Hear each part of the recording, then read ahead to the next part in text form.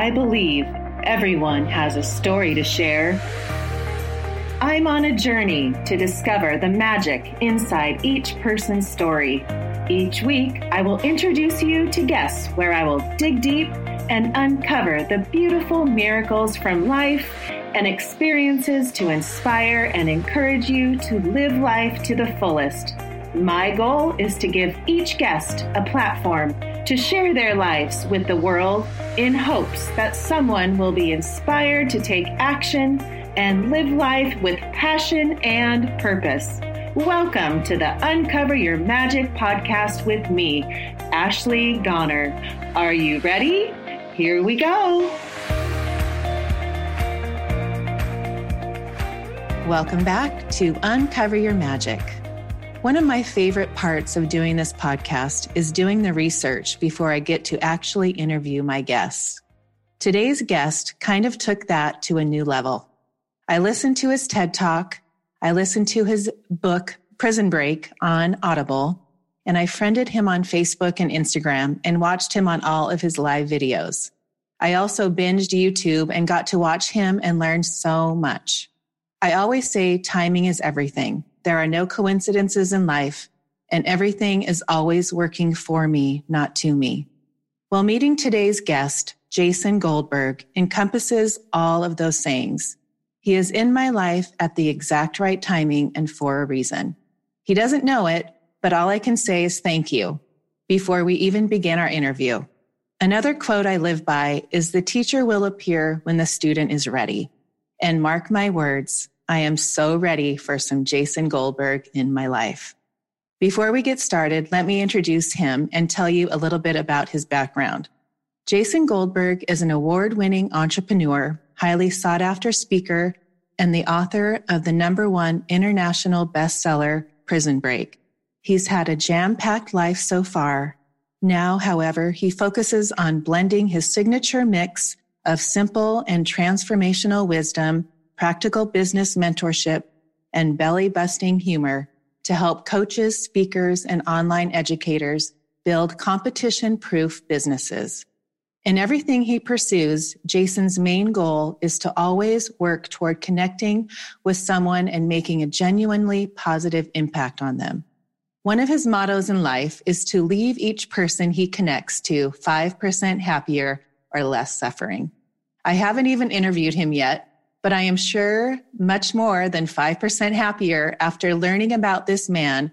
And now I get to take it to the next level and share Jason's magic with you, which I know for a fact you will leave this episode so much happier and with so many tools to live your life in the direction you want to go, and learn his techniques on living with possibility-based thinking.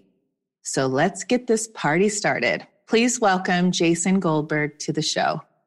That was, wow, like I need a moment. That was beautiful, and I'm so grateful, and I'm so excited to be here with you. And I loved our little conversation that none of you will ever get to hear that happened before we hit record. And it's just been so beautiful to connect with you even before we started. And I just know this is going to be an incredible conversation. So thank you so much for everything you said and for everything that you are and who you're being in the world, and for inviting me to come play with you. I think this is going to be amazing. Oh, so excited, Jason. When you said yes, and having this podcast, like we talked to before, like just for the last few months, you're, episode 30. When you get to know these people, or you ask certain people to come on and you just like every day, please, answer. And when Jason Goldberg said yes, I was like, whoa, this is like, oh my gosh, you really do that. You lit me up. And not only did you light me up that moment, but since I've been binging you and listening, and you're really my best friend the last maybe 2 weeks, I think it's been. So good. And so exactly like I told you in the introduction, like you're just in the right time in my life where I'm at, and what the little nuggets that I've learned and taken away from what I've learned from you in the last couple of weeks. Thank you. You're so welcome. Thank you. And now that you've watched all of this stuff by me and listened to my book and everything else, that makes you and my mother as the only two people who have actually done any of that. So thank you. Linda Goldberg, you have somebody in competition with you now. I really do appreciate that. Thank you so much. Oh, love it. That book, let alone just listening to each chapter, it's just like you're just talking like you're my friend. I'm learning so much. So thank you again. And I guess my uncover your magic, right? And I always look at people and like, where's the magic that I've learned from Jason?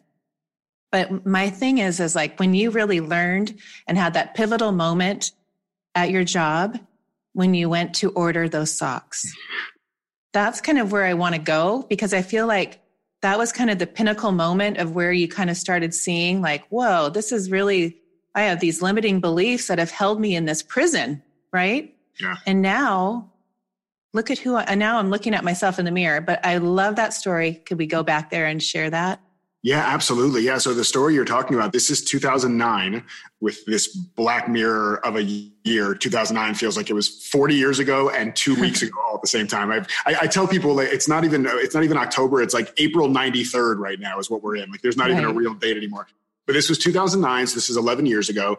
And this is when before I even became an entrepreneur, I left corporate in 2011. So 2009, I was still in my corporate job. I was the director of engineering and operations for a technology consulting firm that was based in Florida. This is when I was still living on the East Coast before I moved to LA. And there was this particular day that you mentioned, that's kind of the first chapter of Prison Break, of when I went to go make this purchase online of socks. For those of you who don't know me, I'm a big sock person. I'm a sock collector. I actually have too many socks now. I need to slow down on the socks. But I'm a sock collector. I just love funky socks. And I went to go buy these socks on Amazon, and it was like a $60 purchase. It wasn't anything huge. And I was making well over six figures in my corporate job. I was in my late 20s at the time. And I tried to make this purchase, and the card got declined. And I tried it again in case maybe I had like fat fingered the number. And I typed the number in again, and it gets declined again. And for most people, that's probably not a big deal. I mean, it's annoying. It's like frustrating if your card gets declined and you know you have money. But for me, I had such a history my entire life, and especially at this point in my life, of just being incredibly angry about pretty much anything that didn't go my way. And so I reacted with all of this rage and this anger that, you know, this was being done to me. Like, how dare they decline my card? And so I get really pissed off, and I like slam my chair back into the wall of my office, and I storm out in the lobby of my office building, and I call my bank, and I'm like mashing the 0 button, trying to get a live person. And I finally get somebody on the phone, and I'm like full on like going off on this guy. Like, I'm not like yelling and screaming and cursing, but I'm really holding myself back from doing that because I was so pissed off. And I asked the guy, like, why is my card being declined? I'm looking on my account. Like, I have the money in the account. Why was this $60 charge declined? And he does a little bit of research on his computer, and he says, well, Mr. Goldberg, it looks like there were some potentially fraudulent charges on your account.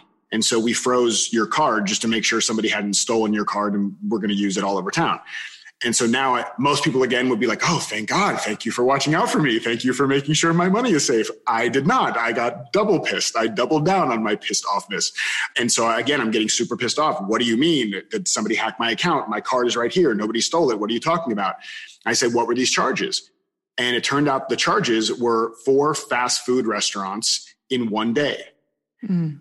And according to the bank, no real person who's using their money legitimately would eat at 4 fast food restaurants in a single day. That's madness. And yet that was my life. And I had been the one who had eaten at 4 fast food restaurants in one day. So while in my late 20s and in 2009, I had this great job, over 6 figures, you know, the house, the car, the quote, perfect relationship, all these things, I was also 332 pounds. Right. And so morbidly obese, 40-something% body fat, nearly a 40 BMI, really, really dangerously heavy. And then, of course, with all this anger and this depression and this anxiety, I wasn't doing myself any favors. And for whatever reason, that day when they told me that they were cutting me off, like this $1 billion bank said, you are out of control and we're taking away access to your money. Like that's essentially what I heard. And for whatever reason, it wasn't like, Ashley, this was the first time I knew I was overweight, or the first time I knew I was unhealthy, or the first time I knew I had anger issues. Like I wasn't an idiot. I wasn't naive. I knew that all these things were present. But for some reason, when this happened, it was the first time in my adult life that I could actually recall that I could not find somebody else to blame for the situation. I'd gotten so good at living by 2 mantras. Number 1 was, that's just the way I am. Especially if anybody called me out on my anger, that's just the way I am. That's just what I do. That's just the way I am. And the second one was, who can I blame? That was my mantra in life. Who can I blame? And for whatever reason, in that moment, I could not find someone to blame. And so I really decided that moment something had to change. I didn't know what. I didn't have this epiphany of like, I need to take personal responsibility and I need to go on the path of personal growth. It was not like that at all. It was like, life is effed up. This can't keep going on. This is not sustainable. Look at the response I'm getting from the world for the way that I'm acting and the way that I'm operating my life. I got to find some way to change this. So when you were growing up and raised, you were raised by a single mother, correct? Yep. Single mother, single Jewish mother. Shout out Linda Goldberg. And an only child, right? And an only child. Yeah. Okay. So you're raised, just eating we're eating junk food. Yeah, because mom, being a single mom, and I mean, this is not just for single moms, this is all moms for the most part, work pretty damn hard. And her being a single mom and working really hard to make sure that we had a roof over our head and food on the table meant there wasn't a lot of time for her to cook. She also wasn't a big cook. I've always said my mom only makes one thing and it's reservations. But she's not really, and she'll say this herself, she's not really a cook. And so there was a lot of pizza, there was a lot of fast food, there was a lot of junk food. And I think what was worse than that, though, actually, I don't think it was the presence of those types of food. I think it was the fact that throughout my entire family, I can probably speak for nearly my entire family, but especially for my mom and I, since we were in the house together, was that food had a direct emotional link to every emotion you could think of. So some people, they're like, when they're depressed, they eat. But for us, it was like, if you're depressed, you eat. If you're sad, you eat. If you're happy, you eat. If you're celebrating, you eat. If you're bored, you eat. If you're stressed, like it was, everything had an eating connection to the point where, like, in my corporate job, if I knew I had a stressful day coming up at that consulting job, I would have extra bad foods in the morning. Like I would get 2 bacon, egg, and cheese biscuit sandwiches from McDonald's and an extra large sweet tea. Cause it's like, if I could just soothe myself and feel like nurtured from the inside out from the food, then it somehow would give me a buffer of protection against the stress of the upcoming day. So that linkage, obviously not the healthiest thing in the world. Wow. So even like now I have a 14-year-old, and I think that right now they're in school like half time. So it's not a full on social thing, but I can imagine going where you just heavy in school, you're heavy and getting just bullied, or how do you deal with that? And don't you realize like, gosh, I'm doing the wrong thing. Something's wrong here. I need to switch. You just didn't get that. Yeah, I didn't get it. And my mom tried. I mean, she tried all the bribery in the world to get me to do different things, to be more active, to lose weight. But, and again, this is not a slight on her at all. The example wasn't really there. Like she would try for a little while as well, but then not really stick with it. And so, we model kind of what we see. So she tried her best. I was trying my best as far as I knew. And yeah, my experience in school was that, kids, especially teenagers, are not the most loving, compassionate people. They're doing their best. They don't know any better. They're trying to find their way and to fit in and to feel loved, accepted and all that. But what that meant for me was that I got picked on a lot for being the fat kid. And it was great in the sense that had I not had that, I don't want to go as far as to call that trauma, but had I not had that experience of being picked on, I don't think I would have developed these 2 key elements of myself that were used at that point to try to feel enough, but that are now the basis of what I do in the world, which is humor and empathy. And if it wasn't for me really purposefully and intentionally developing humor and empathy to, number one, the humor was to, if I could entertain people, there was less of a chance they would make fun of me or pick on me. And so I would get some kind of like love and approval from that.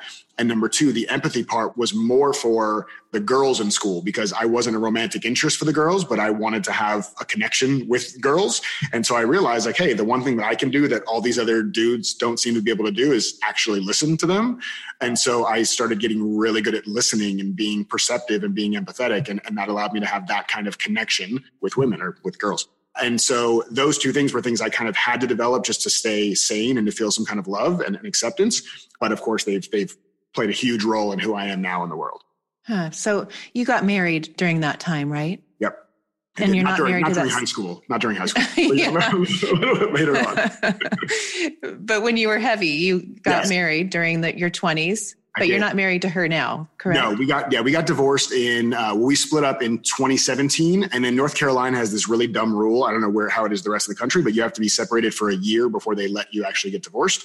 And it was a really interesting thing. I mean, we were together for 12 years. We met in undergrad in college. So I was 25. She was 22.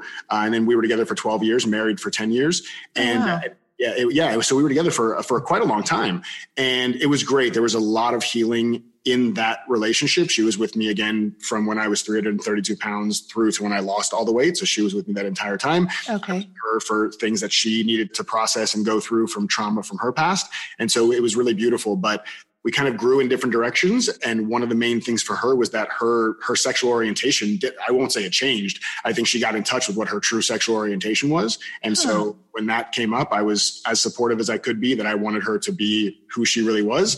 And as devastating as that was to go through, it needed to happen. And it was a blessing for both of us. Oh, interesting. Well, I remember you talking, I don't know if it was in the book or not, but when you said you hit that point where you're in the closet where you can't find any clothes to wear, and she was like, everything was so tight. And I was wondering if that was her or your wife right now, but it was her. That was her. Yeah. I'm not married now. Yeah. So that was my wife then. Yeah. I would have these moments like at my highest weight where literally I would be curled up in a ball on the floor in my closet crying because like my clothes just all felt so tight. And now it's funny, man, like nowadays there's like 3% spandex and everything. So being 330 pounds nowadays probably wouldn't be as hard to find clothes, but back then that wasn't the case. And so putting on, like suit pants or a suit jacket or whatever, and just feeling so restricted and so tight in my body was a really, really uncomfortable and really sad way to feel. So you had surgery. Yep. So I had bariatric surgery in 2011 and did a lot of research on it. I was so hesitant to do it, mainly because I was actually worried, like, what if it doesn't work for me? Like, what if I'm the one person that it doesn't work for? And then of course, doing more and more research, I realized that it actually isn't a matter of the surgery working. And it's funny too, there are so many parallels in life in general, whether it's, business or anything else. The surgery is a tool. If you don't use the tool properly, then the tool doesn't work. The tool doesn't work on its own. If I have a piece of IKEA furniture to put together and I have a screwdriver in front of me sitting there and ohming does not make the screwdriver get up and float over and put together the furniture. I have to use the tool properly. And so once I really realized that, it became a matter of, okay, like if I'm really going to double down on personal responsibility, or what I now call self-leadership from the book, how am I going to use the tool? Right? How am I going to make sure that I use the tool, that I milk the tool for everything that it's worth? And so I was very, very sincere in having that surgery in 2011, losing 130 pounds, keeping it off now for 9 years. And remembering going back after the surgery with a group of people, because we kind of all had the surgery done around the same time. And there was like a support group and we'd go in for checkups and stuff. And a lot of people were not losing a whole lot of weight. And some of them, they would lose some weight and they started gaining some of the weight back. And you can gain it all back and then some after you have the surgery. And so I was just kind of very genuinely curiously just asking them, well, like, tell me about what's going on. Like, are you doing the things they tell you to do with the tool? And a lot of them were just like, yeah, kind of, yes, kind of no. And what it really helped me to realize, which you and I both know very well, is that it is an inner game first. And if you don't change the approach, the lens through which you see the way you're living life, then no mechanics or tools from the outside in are going to change your life. Right. No, so true. And, I think of when you get to that point when you were working and you had the sock moment and the bank guy and all that, and that really started opening your eyes to like, wow, I'm really living in this anger. And to look at you now and to see the progress of how many years, it hasn't been that long. Yeah, 2009. Yeah, 11 years ago. Yeah, my daughter's 11. She was born in 2008. So you think of just that short period of time of where you are today and your mindset. And I can't even put anger in your even existence. Now that word, I couldn't even use that in anything. Yeah. And I still feel anger. And this is something that I want to be really clear on. I still have the full range of human emotions. For me, transformation, when we first start, and I'm sure you can remember this, and I'm sure anybody listening to this that has done anything in personal growth can remember this. In the beginning, it's fireworks. It's like blowing my mind. Wait, that's possible? I can do that? Like that's amazing. And like anything that's a polarity, it's not sustainable. You're not meant to continue to have all the time, everything's blowing your mind and it's fireworks. If you do, that's great. But for most people, that's not something that happens all the time. So while that was transformation for me in the beginning, what I call transformation now and what I'm most proud of now is when the window of time between when I am knocked off center and I come back to center is reduced. Yes. So when the anger is for 5 or 10 minutes instead of 5 or 10 hours or 5 or 10 days, that's a win. That's transformation. So I am totally fine with all human emotions. I welcome them. Of course, in the moment, I'm not always like, oh, I'm so happy anger's here.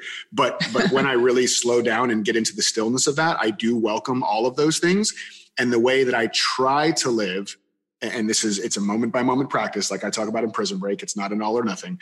But what I try to live from moment by moment is to allow everything, happiness, sadness, depression, anxiety, anger, bliss, joy, whatever the thing is, I allow those things to be, and especially the heavier ones, to be without being a nuisance, right? They can be present, but they can also be irrelevant to the experience of life that I'm having day by day.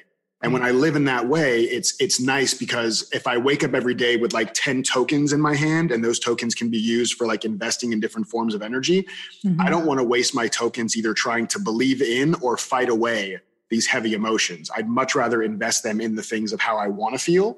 And so if I don't kind of focus all my attention on getting rid of the negative, or the quote negative things, it just allows me to be in much more of a purposeful state, even if those other things are present. If that makes sense. I always talk about triggers, things that trigger, even as a parent, with my kids, like, well, look at what that just made you feel that way, like really acknowledge, like showing like that is going to make me feel so mad, but really like stop and make it, how do we shift that? To like be present and in your thoughts, right? Every little thought. I remember listening to something about Steve Chandler. That's one of your mentors, right? Is he how you've... Mentor, friend, just inspiration. Yeah, he was such a huge catalyst for so much of my transformation. Yeah. Like you're not your thoughts, or I like the metaphor that you use on the train. Can you talk about that? Yeah. So, and we've all heard this term before, like train of thought, like, oh, I lost my train of thought or whatever, right? And thoughts are really like that. You can look at them as if they are trains. So if you visualize yourself being at a train station, and if you've ever been to an actual train station, there's trains going in both directions on the tracks, and they're constantly leaving and showing up and doing all these things.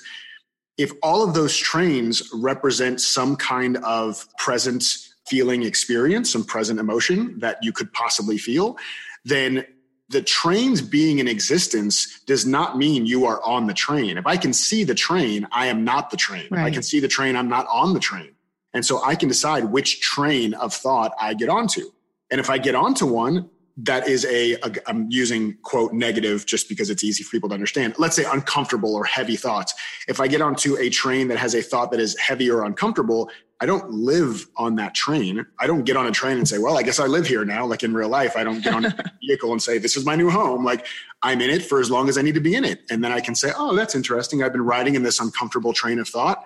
I think I'm done with that. And I can get off at the next stop and choose the next train. Right. And say, that's interesting. Yeah. It's what I call the Britney Spears moment. Right? Yes. It's like you have this thing and it pops in your head and you take it seriously and you go, oops, I did it again. Like, the thought popped in my head. I thought it meant that's who I am. That's who I'm always going to be. I shouldn't be feeling this way. This thing needs to go away. How do I reframe this? How do I get rid of it? And it's just like, oh, or I can just not take it that seriously, not create this big story that it's bad or it's wrong or I need to get rid of it, because all of that just contributes to the resistance to the feeling. Right. You think of 60 to 70 thoughts per day, right? 1,000. Yeah. 60, that's what I meant, 60 or 70,000 thoughts a day. And most of them are the same. Right? They're just remixes. It's like DJ Khaled remixing the same thoughts over and over. Yeah. And to really it's people always say, oh, you're so positive and you try to be so positive and all these things, are you ever we're humans, right? We're living here on this planet. We're all humans. If we're going to have negativity, we're going to have sad moments. We're going to have angry moments, but to really be in a place and how you teach people to just be like, okay, that's part of the train. That's not, really acknowledge and say, oops, I did it again. And it's not that big of a deal, then shift.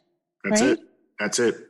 That is literally like, with personal growth and with people who are like personal growth, coaches or teachers or whatever, a lot of people like to make it complex because then it's maybe easier to sell books and courses. But the thing that I love about the mentors that I've worked with is that there is one fundamental truth that they just keep pointing me back to over and over again. And I love that. I don't see anything wrong with that. I say that as a coach or as a thought leader or as a whatever in this space, that we're actually in the PR business, but PR stands for permission and reminders. right? Permission and reminders. I just need once in a while somebody to give me permission to feel what I need to feel, permission to trust myself to do what I know needs to be done, permission to listen to my heart, permission to listen to my soul, permission to start something or leave something. I feel like I need that permission. I don't actually need it, but sometimes I feel like I need it. And then reminders, like just reminding me of the core essence of what I know to be true for me when life works versus when it feels like life is not working. And so I try to do that for myself and for others as well. Just really simple, fundamental truths. Yeah, I love that. I was thinking, I love Byron Katie, and I know you do too. And I really value her wisdom so much. But the interesting story that you talked about the snake, that's another way I like to explain. Will you explain that? Because that really does tell people kind of this thinking, right? Absolutely. Yeah. Byron Katie is just one of these people that if you ever get a chance to be with her, she's just love. She's just love and sweetness and just, I don't even know how to explain it. And she tells this story about walking one day in kind of a desert area, and she sees a coiled up rattlesnake, and she doesn't notice until she's fairly close. And she gets very scared that this rattlesnake is going to attack her and bite her, and she's going to die out here in the desert, and nobody's going to find her. Her body's going to decompose, and just all the stories start running through her head of how this is how it's going to end. This is the end of her life. And when she slows down for just a second and her mind settles for just a moment, she notices that it's a coiled up piece of rope and it's not actually a snake. And the beautiful thing about that is that so many of us have been taught that there's so much work for us to do. Like even Byron Katie, her stuff is called The Work, and you do worksheets and you do all this stuff. And even that can be a detriment. As much as I love Byron Katie, even that can be a detriment, because if we sit there all day filling out worksheets, life just is passing us by. And so when we see the truth of the matter, like, for example, it's a coiled up piece of rope. If I were in that situation, I thought it was a rattlesnake, and then I realized it was a piece of rope, my next action would not be, well, I should probably go get coached around my relationship to ropes, because obviously there's something here for me to process and I need to do some work. It's like, no, that can become mental masturbation. Sometimes it's just noticing like, oh, here's the real truth of what's going on. Let me get back to playing the game of life. Right. Oh, yes. So true. When you started working with clients and you started to feel like, oh, this is going to be my new career, did you start with just a few people? How did you start realizing that this is the gift that you want to give in this world? This is your passion. Yeah, I was terrified when I started. God, I was so terrified. I was excited, but I think I was more terrified because I'm like, I don't know what I'm doing. What if I can't help people? But the reason I kind of stumbled into coaching was, I think, a couplefold. Number one, it's kind of like this thing, Ashley, if you've been to like a really dope restaurant, and you guys in San Diego have so many dope restaurants, but like you've been to one, like a really, really dope restaurant, and there's a place. Have you been to Nectarine Grove before? Do you know about Nectarine Grove? Okay. So it's amazing. Check it out at some point. It's amazing. So when I went down to San Diego, I think it's actually in Encinitas. When I went down there and I went to Nectarine Grove, I could not help but tell every single person I met when I left there, just like I'm doing with you now, you have to go to Nectarine Grove. They have paleo this and bulletproof that. And it was just like amazing. Oh, fun. It's so good. And so it was that way with me with personal growth. It's like I had these shifts, this transformation. I'm like, I got to tell everybody about this. And it wasn't in a like, you need to do this because your life is screwed up. It was more of just like an excited, like, oh, have you not heard about this yet? Oh, cool. Do you mind if I tell you about it? And it's like just being really excited to share. And so what I actually didn't realize back then, it took me several years, I think, really, at least a couple of years to realize, is that I actually loved teaching more than coaching. So I'm a teacher who coaches versus being a coach who teaches. And that was something I didn't even know was available to me in the beginning. My experience of this was coaching. And so I started with coaching. But yeah, I started, my whole thing, the way I started was, and a lot of this is just because of the essence of what Steve Chandler kind of installed in me, is just leading with service. Like service is kind of the essence of everything that he teaches, now that I teach. And it's such a core thing. And so for me, instead of trying to get clients when I started, I just asked myself, how can I be of service to as many people as possible? And so I would go into Facebook groups and I would, answer people's questions, or I would just celebrate people or encourage them. And I remember there was the place that I really started getting my first group of clients is I was in somebody else's program, another coach's program. And there was a Facebook group that was a part of that program. And what I decided to do was, and this was a very conscious, intentional thing, is that I decided, there's a lot of people in these Facebook groups that are trying to poach people and get clients from these Facebook groups. So I said, I'm going to do the opposite. not only am I going to go in this group and try to answer people's questions and help them, and not only am I going to do that without pitching or trying to talk about what I do as a coach, but I'm also going to point back to, as much as possible, making the leader of the program look really, really good. So me sharing like, hey guys, like, hey, thanks so much for sharing that thing. I can totally see how that would be really challenging. If it helps, one thing that I've tried in the past that's helped me is this, but make sure you go look at the post that the leader of the group just did a couple of days ago, because what he said blew my mind. Oh, good. What ended up happening there was I started being seen as somebody who was a giver, and people did start reaching out to me and saying, hey, I'd love to coach with you. Now, integrity is a huge value for me. So I said, I appreciate that. And this is so-and-so's group, so I don't feel okay with that. Let me talk to him first.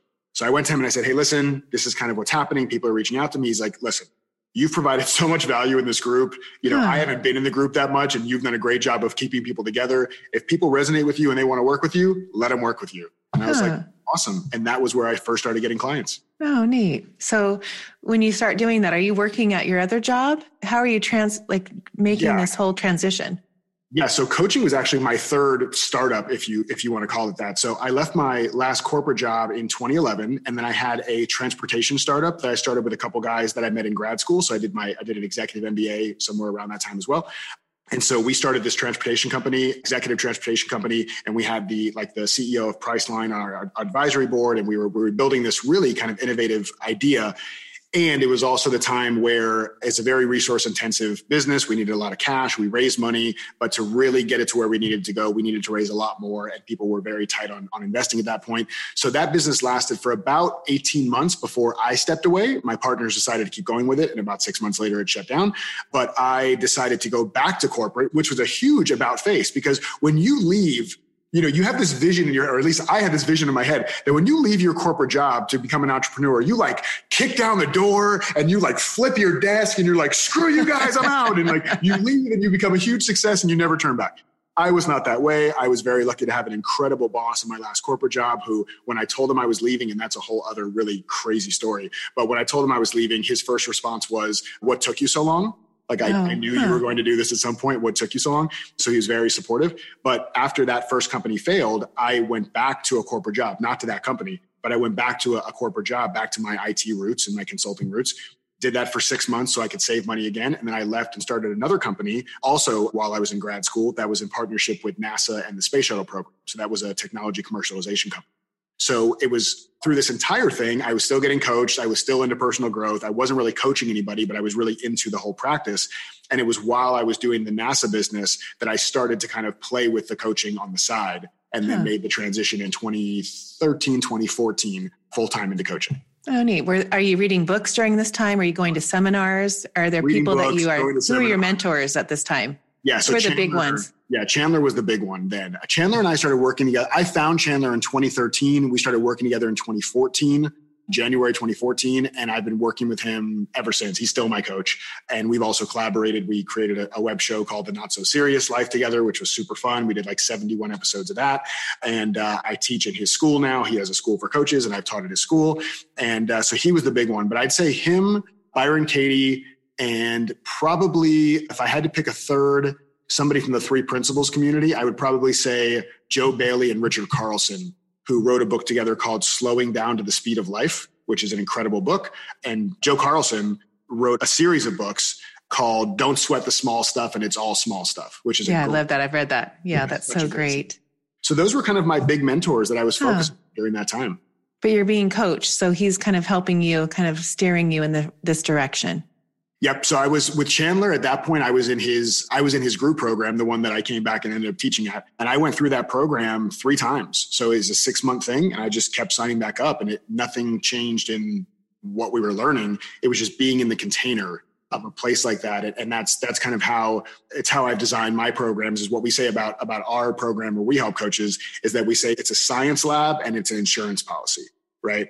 So it's a container where you get to like experiment and try new things and like learn new things you never thought of before. And when you go out in the world and it like doesn't work or it blows up in your face, you have the insurance policy of coming back to us and we help you to tweak it and make it your own. So just being in a container where I felt it was safe to experiment was enough reason for me to continue signing up over and over again. I love that. There was something about how he taught you, like, what are you good at in school or what were you bad at, to try to find your niche, or how do you describe that?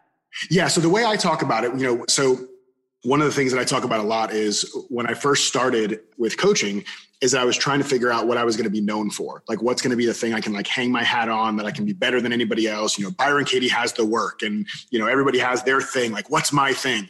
And for me, that was an exercise in whatever the opposite of creativity is. I felt so restricted and not inspired and heavy and pressure filled and stressed.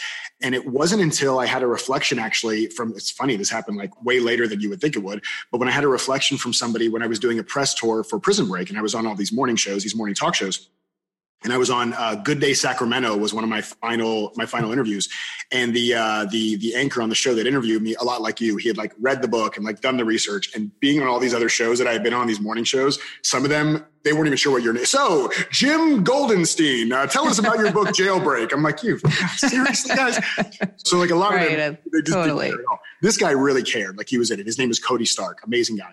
And he reflected to me after our interview was done, and we were laughing and having fun and talking about the book. And when we were done, he was like, I just got to tell you, Jason, there is something about you. You just bring so much joy into the room. I felt it. My co-anchors felt it. The audiovisual people behind the scenes felt it. The people in the green room that were the guests felt it. Everybody felt it. And I had gotten that reflection from people all the time. I'd come off stage from a talk and they'd be like, oh man, I just feel so much lighter and so much more playful and so much more joyful.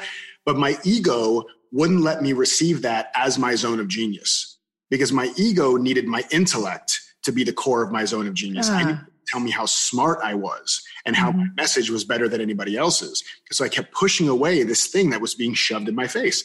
And so when he said that, and it really finally landed for me, I realized looking back, the thing that I got in trouble for as a kid and the thing that I got love and approval for as a kid, it's not always the same for everybody. For me, it was the same. It was performing. It was bringing people levity. It was bringing laughter into the room. It was lightening people's spirits. And I was so naive to think that was not actually my genius zone. Somebody just emailed me this morning because they had downloaded my free book about building a coaching business, and it talks about your genius zone. And she emailed me. I just saw this right before this interview. And she emailed me and said, oh, my genius zone is... And it was some kind of a noun. It was something that really had nothing to do with her humanity or what she activates or anything else. And I can't wait to write back to her to let her know, that's cool that you can do that, but that's definitely not your genius zone. That's a thing that you do, but it's not the thing that you are. Right. And so when I made that transition, I stopped worrying about what I was going to be known for and focused instead on what I was going to be known for activating in other people. What's the feeling I can draw out from other people so that when they leave me, as you were saying in the beginning, my whole goal is to leave everybody I meet with at least 5% more joy than I found them. And when I really anchored into that, that became the fundamental, the butter in the pan, as I call it, that all the other ingredients of whatever dish I decide to cook go on top of. So to me, that's the thing. Look back at what you got in trouble for as a kid and or what you got love and approval for as a kid. You will find your genius zone in that very, very easily. Yes. And, people starting any kind of business, if it's a coaching business or anything, they always are afraid. There's that, self-sabotage thing. And oh my gosh, what are people going to think about me? It's not perfect. Or, you make that so non-existent. I really felt like, gosh, Jason said, just do it. Your metaphor or whatever, the one line in the play. Yeah. I love that. We share that because I think, people always think, I have this one time, this one chance to make this impression. And if it doesn't go right, just forget it and turn the lights off. So just that, no biggie, it's just my entire life hanging in the balance on this one thing I'm creating. No big deal. It'll be fine. Yeah, no, I can get into that. That's why I related so much, because I'm thinking, oh my gosh, thank you, Jason, because it's so true. It is that one line. Instead of looking at it as the one line in the play, yep. What if you had multiple shows and you had 50 lines in the play, right? So you tell me I love that analogy. Yeah, no, you nailed it. You got it. So it's so funny, Ashley, because we were just talking about permission and reminders. This was something I had to go back and remind myself of as I was starting to launch my new podcast that we were talking about, was because I realized I was getting into the one line zone. And so for those of you who haven't read the book, obviously, because we're talking right now and it's in real time and you haven't heard it yet, we're in the future. No, we're in the past. You're in the future. How are things going? Anyways, how was the election? Never mind. Don't answer that. Okay. Oh my gosh. Right. So the concept of one line in the play is that if you Picture that you have been cast in a stage play, like a Broadway play, let's say, and you have one line to deliver in this play. And it is not just like some background dialogue. It is the most pivotal line in the entire play. It is going to make or break not only the play, but your career and the career of everybody else in the play. Because if you screw it up, then the whole play tanks and nobody ever gets hired again. And if all of that were true and you're standing off stage right, ready to come on to deliver this line, how do you think you feel, right? What do you feel in your body? What do you feel in your mind? What do you feel in your heart? Likely it's not in flow, creative, enthusiastic, positive, any of these like nice, beautiful, expansive emotions. No, you're going to be stressed and tight and your butthole is going to be puckered and you're going to be worried and you're going to be anxious. All these things are going to happen. Contrast that with, what if you are the star of this play? And the star of the play has dialogue on every single line, every single page of the play. If you screw up a line, it's going to sting, right? If you're up on stage and you flub a line, you're going to be like, oh shit, I wish I would have nailed that. But you have another line 3 seconds later, and you're going to be doing that play 2 times a day, 4 days a week for the next 6 weeks. Flubbing a single line means nothing in the grand scheme of this play running its course. And so the more we can really bring that over to what it is we're creating. And another way that I talk about this too is saying, if you knew, like if it was dictated by law, Ashley, this is a brand new law on your mail-in ballot, it's Proposition 947,216. And if you bubble in yes, and it wins, then it means that you have to create 1,000 mediocre things before you are allowed to create something epic. Yes. What do you think that changes about the way you approach creation if you know you have to create 1,000 mediocre things before you can create something epic? Yeah. You're just like, shit, like, let's just build some shit because I want to get through the 1,000 so I can get to the epic thing. Right. And what happens is when you're in motion creating those, quote, mundane things, you'll hit epic way before 1,000 ever happened. Right. Yes. It's just freeing. I get free from that, like freedom. Like we have every day we have 24 hours in here. Like, what can you do? Do one thing, Oh, wait, what is that? JFT? JFT. Yep. JFT, just for today. Just for today. Oh, I'm so glad I brought that up. That reminded me of that. But I love that. JFT. I did that the other day. I'm like, JFT, just for today. What am I? Just for today. And that's and on that. The beauty of JFT, and I actually had a student, one of my students in one of my programs that said, I don't think it should be JFT. I think it should be JFTM. And I was like, what do you mean? And she said, it's just for this moment. And I'm like, that's even better. Like it's not even today maybe is too big. Like what if it's just for this moment? Yes. But the whole premise, the whole concept of JFT or JFTM is essentially that we can make micro commitments every day, that tomorrow is none of my business. So to plan how I'm going to show up tomorrow and the next day and the next day and the next day and the next day when I'm here in the now is not only diverting my energy and attention, but it sets me up to fail. Another friend of mine, another coach called Michael Neal, who I love, he said something to the effect of, we're really good at eating what's on the plate in front of us, but terrible at eating the food that we're going to eat 3 days from now, like right now. Like we can only eat the food that's in front of us. So it's really about saying like, listen, I'm not going to say that I'm going to go to the gym 5 days a week for the entire year, but just for today, I'm deciding to go to the gym. Tomorrow's none of my effing business. I don't know what I'm going to do tomorrow. But then I wake up tomorrow and I say, okay, just for today, I'm going to go to the gym. I don't give a crap about tomorrow. I don't know what's happening tomorrow, but just for today, I'm making this decision. So it just chunks down your commitments into micro commitments so we don't overwhelm ourselves with these unrealistic expectations. Right. When you say I lost 130 pounds or whatever, when you lost all that weight, but you say, no, I lost 1 pound, right? Every day. Yeah, 1 pound, 130 times. 130 times. Yes. I love that because people get so consumed in this like huge that they just, goal to accomplish. And then they're like, oh, it's too much, too overwhelming. Yep. Can't do it. Missed it that day. But to know that they could start over the next day and do it again and not have any like regrets of the day before because they didn't do it. And it's okay. Right? It's totally okay. For everybody listening, it is totally okay. For whatever's happening is totally okay. But if you need permission or if you feel like you need permission, that yesterday happened and it didn't happen the way you maybe ideally wanted it to have happened, you are allowed to no longer carry the burden of yesterday with you. Right. There is no victory. There is no medal of honor you get for bringing the burden of yesterday into today. I know it feels like that sometimes. It feels like there's some kind of medal of honor that I get because look how much of a burden I can carry.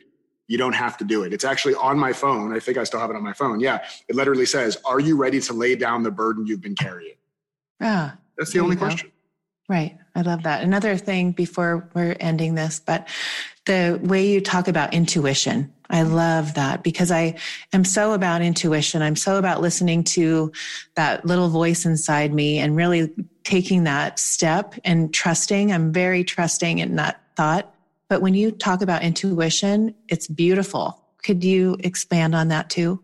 Yeah, absolutely. Yeah. So it's funny because, I kind of take the piss a lot in personal growth related stuff just because it's funny and I think it's funny and I think it just lightens people up a little bit. So I'll poke a lot of fun at anything that sounds hyper spiritual, but I actually love all the hyper spiritual stuff. Like I think it's right. And I totally believe in intuition. And I actually believe that intuition itself is actually a mix of some kind of magic connection to source and perception, bias, experience. Like I think there's a lot of things mixed in intuition. I don't think it's pure magic. I think it's magic mixed with some other cool ingredients.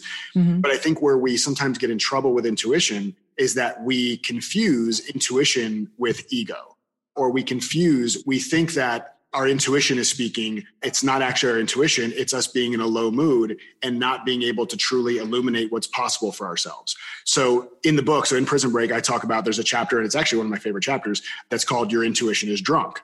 And the metaphor there is if you have, let's say, and I hope everybody has somebody like this. And if you don't, find somebody like this, because we all deserve to have somebody like this, is somebody in your life that you can always go to no matter what's going on in your life. And they will stop everything and be there for you.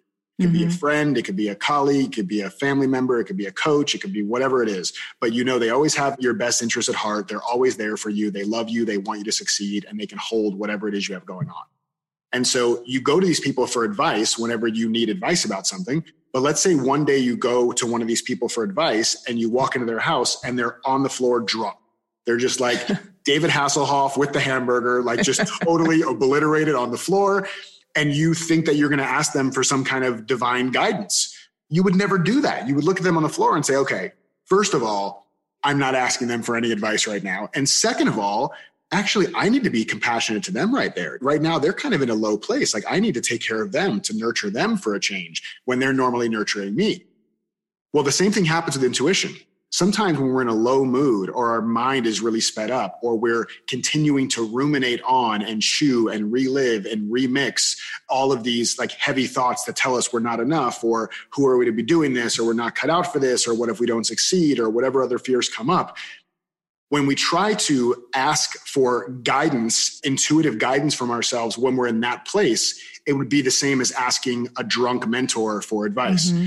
So instead, when that happens, when we're trying to find this intuitive advice and all we're getting met with are things that reinforce our fears and our scarcity and our lack, then we want to turn the tables and say, okay, I see what's happening now. You're a little bit drunk.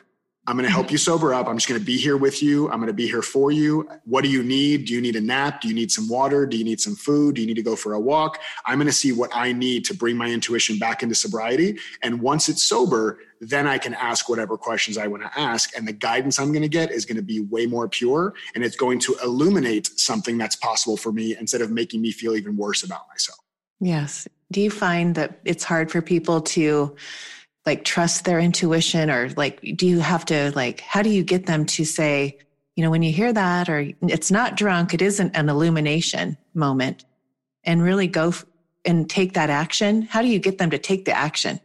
Yeah. And I think that's a great question. I think one of the challenges there is that if the immediate sense is something's wrong, how do I fix it? Then it's not intuition that's running the show, because until I can be okay with feeling whatever I'm feeling, then I'm trying to push through the feeling to find a solution instead of making the problem no longer problematic, which then allows a solution to show up all by itself. So what I mean by that is if there's something that's not working, let's say I'm not getting enough clients in my business or something, and I start panicking about not getting enough clients and not making enough money. And from there, I say, okay, all right, intuition, tell me, what should I do? How should I get clients? What kind of post should I put on Facebook? Should I do a webinar? Should I do this? Should I do that? Nothing's going to be illuminated. There's so much being sped up in our heads. We can't do anything with it. We can't solve that problem. We need to make the problem of I don't have any clients or I don't have enough clients. We need to make that no longer problematic. And the way we make it no longer problematic, there's a lot of different ways. One of them is prison break questions, which is something that didn't even make it into the book, but it's something that we can chat about if you want. But a very simple, fundamental way is to ask myself, what is the feeling that I am afraid to feel right now, right? Because if I was a part of a reality show where every month that I didn't sign any clients, this network gave me a check for 50 grand, I would pray that nobody signed up with me. So it's not that nobody's signing up with me that's making me panic. It's that I have a fear that nobody signing up with me means I'm not good enough. I'm not cut out for this. I can't make this work. I'm going to be poor. I'm going to be broke. I'm going to let myself down. I'm going to let my family down. And so if I can first start off with really understanding that I don't need to be afraid of that feeling, right? That I can actually speak to that feeling and say, fear, I get that you're here. I see why you're here. It makes logical sense that you're here. And I'm not afraid of you. I don't love you. You're not my best friend. I wouldn't invite you to my house to hang out, but I'm not afraid of you anymore. So you're allowed to be here, but just know this whole like me being afraid of you being here, we're not doing that anymore. And that level of relationship to what we're feeling and not fearing the feeling will intuitively then guide us to say, okay, well, since I'm not afraid of feeling that way, I wonder what I might be able to do to connect with some people today that could potentially become clients. And it comes from an entirely different energy. And the what to do is much easier when we're focusing on who we're being first. Yes, I love that. And the PBQs that you talk about, the prison break questions, it's along that, right? Those are the PBQs. It's along the same lines. And PBQs, I'll just tell you really quickly, because I think it is a really good tool to have in your back pocket. So PBQs there's a formula kind of for a PBQ, but there's no like set of PBQs. There are as many PBQs as your creativity will allow you to create. The format of a PBQ is essentially, if I knew, what would I do, right? If I knew X, what would I do? How would I show up different? How would I respond differently? So the first time this ever came up was when I was really afraid about putting out a certain offer for like a group coaching thing. It was my first time I was doing something like this, and I was terrified. Like, what if nobody signs up? What if it flops? What if nobody cares? Like, what if it sucks once they do sign up? Like, I had all the things. And so this PBQ came to me because I didn't call it PBQs then. I didn't know. It was just a question that came to me. And it's because I realized that the feeling that I was fearing in that moment was not enoughness. Right. It really came down to not enoughness, which so many of our things kind of go back to not enoughness. Totally. And so I decided, instead of trying to solve the problem of what if nobody signs up for the thing, what if I made that no longer problematic? And that's where this question came up. And the question that came up, and this was the first one I ever created, and it's one that I go back to a lot for myself and with clients, is if I knew I was unconditionally loved, supported, and accepted, how would I show up in this moment? If I knew that I was 100% loved, supported, and accepted, how would I show up in this moment? And when I really sat with that, like really almost treated it like a meditation, even just for a minute or two, when I really sat with that question, the problem of people signing up or not signing up disappeared because I was no longer attached to fearing the feeling of not enoughness. Yes. Oh, that's beautiful. I think that's such a huge tool to really embrace in your life. You know, I mean, you could do that in everything. Yeah. I mean, I teach that to my girls. That would be, you know, it's all in your mind. It's all the questions that you ask, right? Oh, yep. Jason, this has been such an amazing hour. I appreciate you so much. In my last little Jason magic nugget of the day, what would be your one thing that you would say, oh, Ashley, if I could just tell the world this one thing that, you know, maybe it's one of your morning rituals or one thing that really stands out in your day that you do just to really change your energy or make things happen or, you know, do something, what would it be? Yeah, it's a great question. Kind of going back to what I was saying before about continuing to point back to like the simple fundamental truth over and over again, because I really love to do that as much as possible.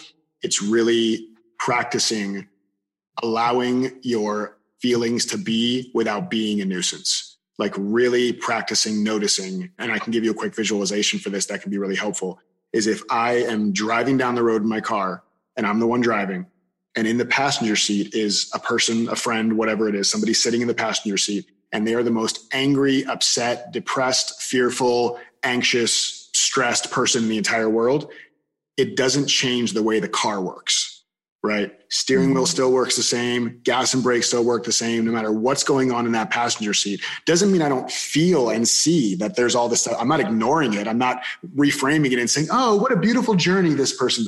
It's just, they're just there. And life, the car operates the same way. So the more that I can recognize that all those feelings being present for me whenever they're present don't have to affect the way I play the game of life, the quicker, honestly, they go away because they get bored. They're like, you're not going to pay attention to me. You're not going to pump me up and make me your little dolly that you take everywhere and like brush my hair and all. You're not going to keep doing that. Fine, then we'll leave. So just really understanding that your emotions can be without being a nuisance. Oh, yeah. I love that. So powerful. Thank you. So you're working on a podcast right now. You're getting ready to launch that. And it's called it's a very long name. It's called The Jason Goldberg is Ruining Podcasting Podcast. And it's super, super fun. We've recorded the first 2 interviews. We have Will Smith's nutritionist. Will Smith and Julianne Hought's nutritionist was our first guest. Second guest is an amazing singer-songwriter who was a finalist on the NBC show Songland. He wrote a song for John Legend, and he's just cool. Yeah, amazing. And we have some other really amazing guests that we're getting lined up. Executive producer of American Ninja Warrior and Hell's Kitchen, all the Gordon Ramsay shows. So we're bringing some really awesome people on. But the key in the show is that it's much less about what they do and much more about how they think.